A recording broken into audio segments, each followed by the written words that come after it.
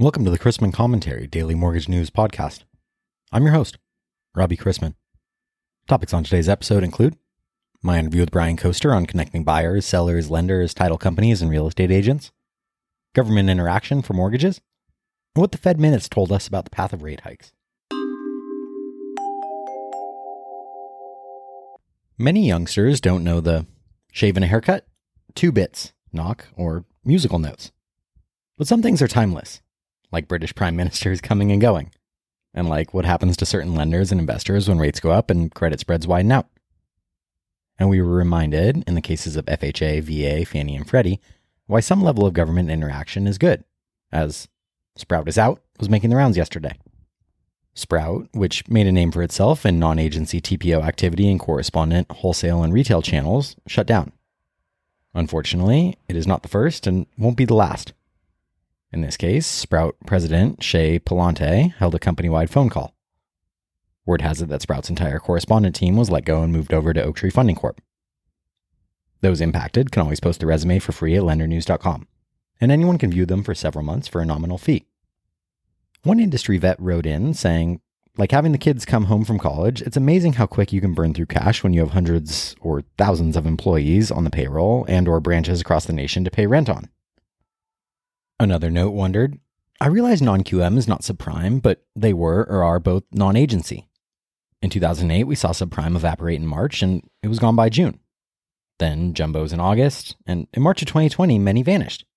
This time we have no subprime, non-QM volumes are still very small and may evaporate quickly unless Wall Street has an appetite for it. Fannie and Freddie high balance goes up to $970,000, and private banking portfolios have a demand for it on the retail channel. It's a tough environment out there, and it's getting dicey.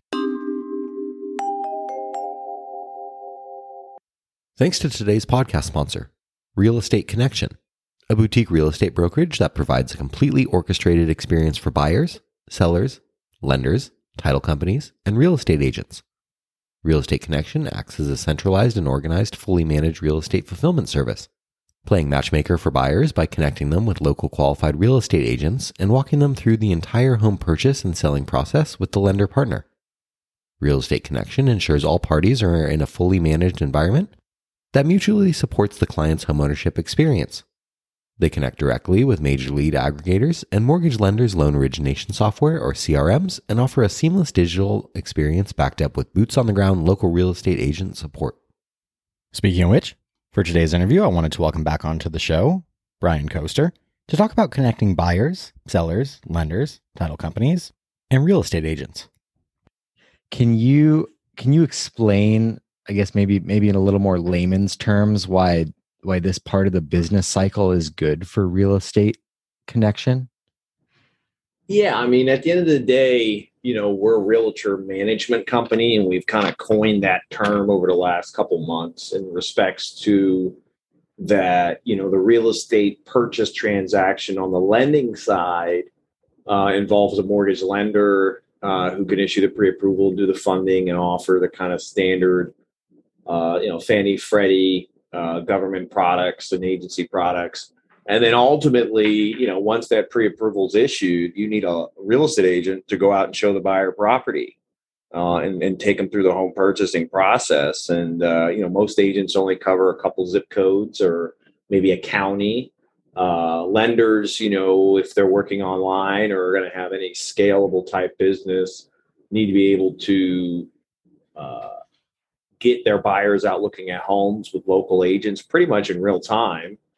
And, previously what we'd run into is just, most lenders were, 60, 70, 80% refinance transactions. And that was, paying for everything, and purchases were not really something they were interested in. It's just a different animal. I mean, it's the same loan, but it's really just a different process. So now with the market conditions shifting to primarily purchases, I think I read a statistic that refinances are going to be down about 69, 70% from last year. Any lender who isn't in the purchases needs to. And then when you look at all the big consumer direct lenders, whether that's Quicken or Rocket Home, Quicken has Rocket Homes, Loan Depot has Mello.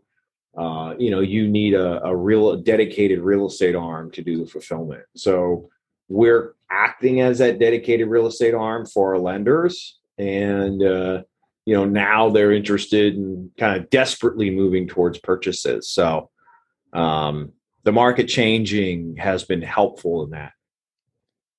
And I think 69 or 70% down might even be an optimistic figure based on some of the anecdotes I've been hearing out there and some of the figures I've been seeing.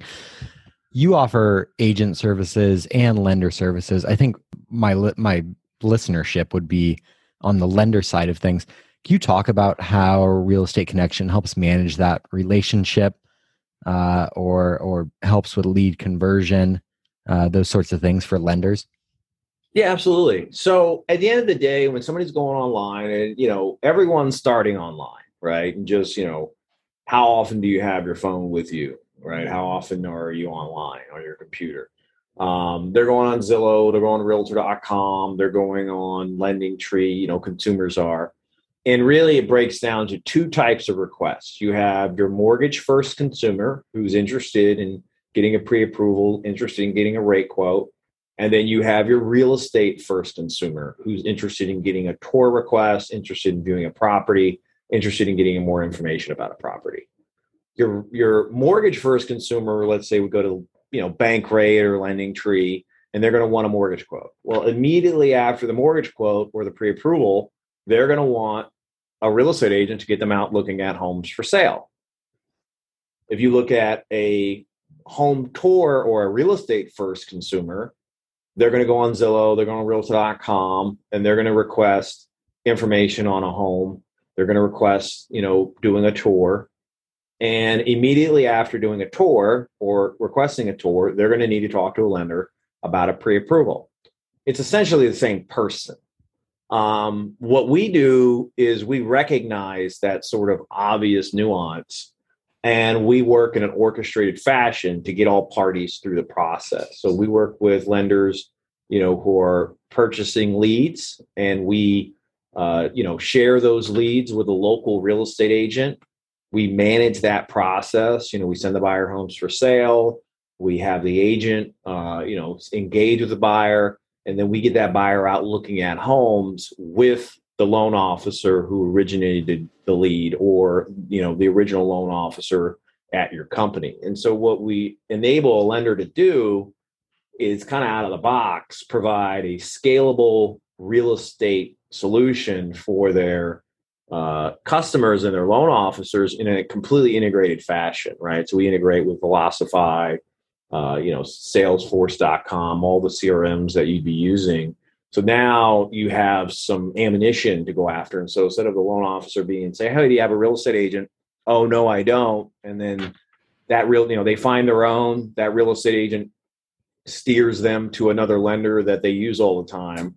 Now, as a lender, you have a local agent who is contractually obligated to keep that buyer with you as a lender for 2 years. So you really have, kind of like almost like an annuity where you're able to grow your consumer direct, scale it, and then, retain those buyers in a team-like fashion with some local agents. I want to back up for a second and ask you kind of a qualitative question here.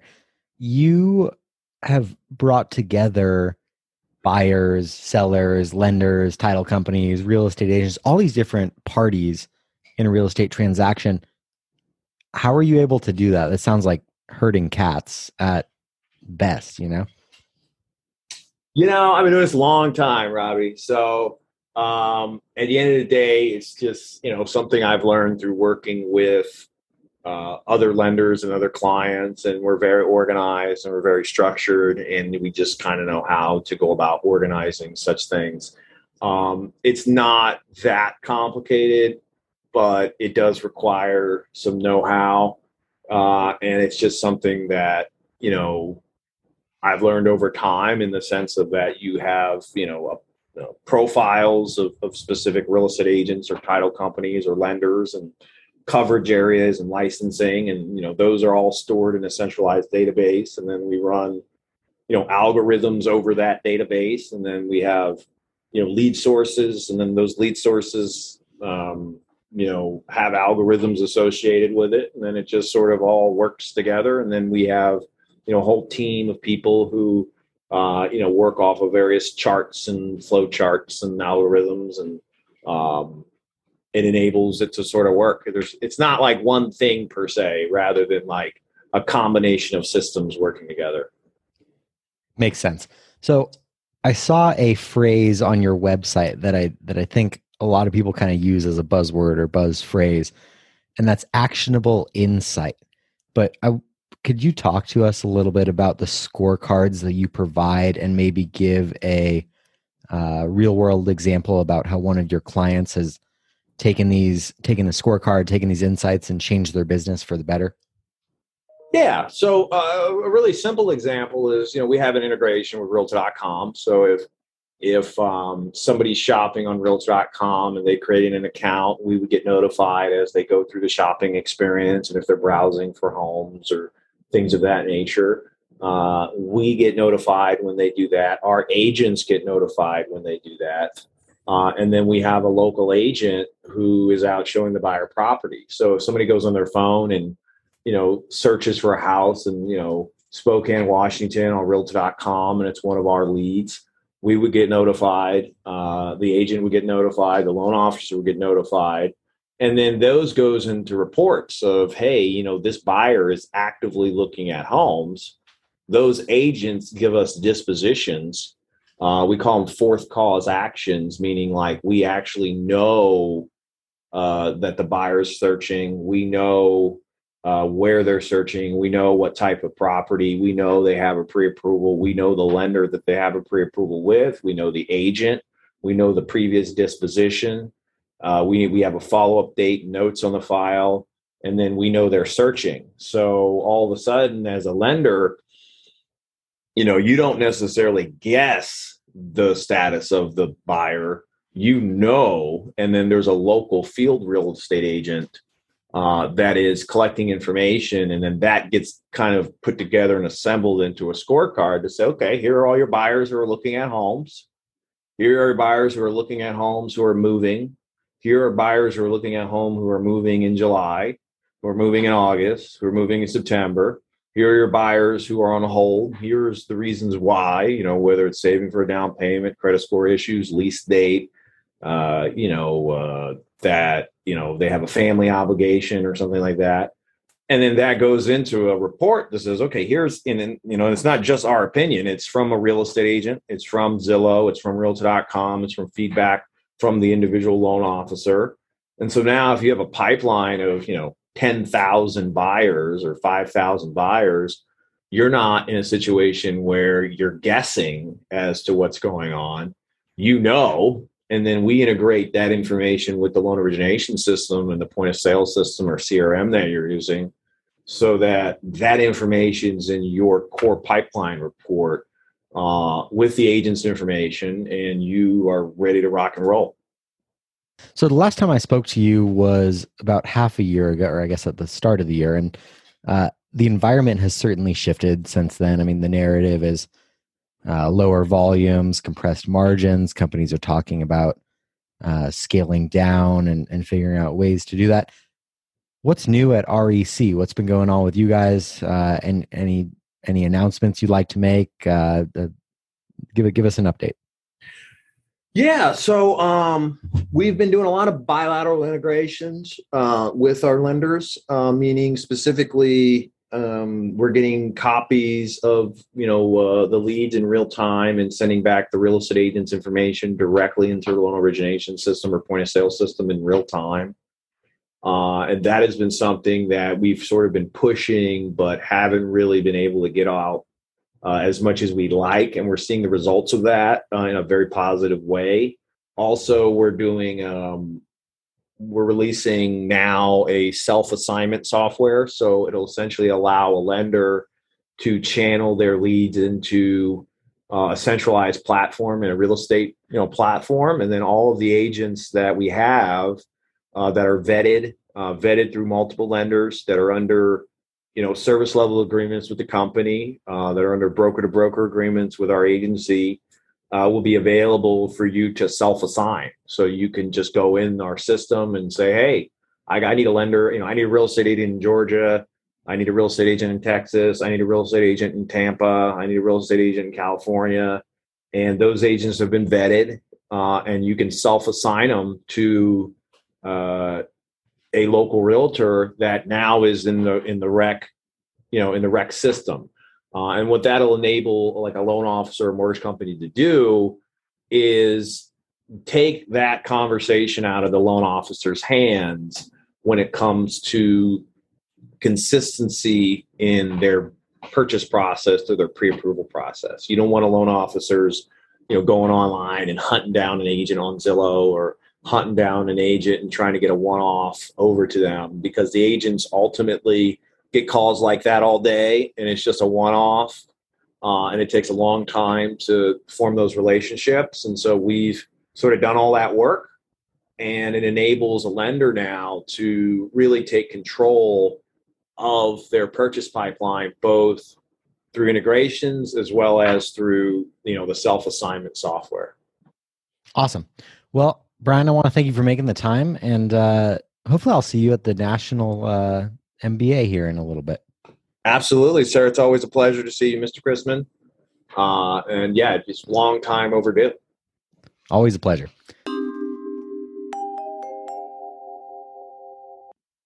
The eagerly anticipated, though not so timely, Federal Open Market Committee minutes from its June meeting show that policymakers acknowledged the risk for a slowdown in growth from tighter economic policy. There was also concern about higher inflation becoming entrenched if the public begins to question the Fed's resolve. What does that mean? Rates may need to keep rising for longer to stop surging prices from becoming entrenched, which means that the committee deemed moving to a restrictive policy stance is appropriate. The FOMC meeting at the end of this month is still expected to yield a 75 basis point hike, but the Fed could tighten its grip with an even more restrictive stance if needed. Keep in mind that what the Fed thought 30 days ago is not that meaningful at the moment, since economic data, inflation data, and the bond market response has turned much more dovish since the meeting. The Fed minutes had no mention of potential MBS sells. Today's economic calendar is underway with June job cuts from Challenger. U.S.-based employers announced 32,517 cuts in June, a 58.8% increase from the 20,476 cuts announced in the same month last year, and 57% higher than the 20,712 cuts announced in May. We've also received weekly jobless claims, which were in at 235,000, up from 231,000 last week, and the May trade deficit, which came in at $85.5 billion. Later this morning brings the latest Freddie Mac primary mortgage market survey, and Treasury will announce the details of the mini refunding consisting of new 3 years and reopened 10 years and 30 years for $43 billion, $33 billion, and $19 billion, respectively. Two Fed speakers are currently scheduled to speak on the economy and monetary policy, Fed Governor Waller and St. Moses Bullard. Agencies will release June prepayment data in the afternoon, and also of interest will be the minutes from the last European Central Bank, or ECB, monetary policy meeting.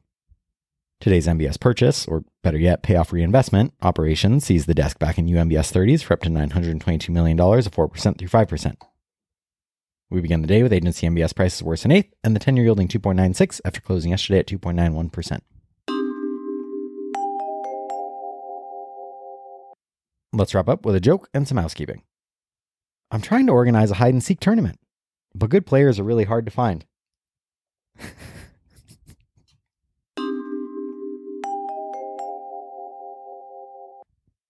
Thanks again to today's podcast sponsor, Real Estate Connection, a boutique real estate brokerage that acts as a centralized and organized, fully managed real estate fulfillment service, connecting buyers with local qualified real estate agents and walking them through the entire home purchase and selling process with the lender partner.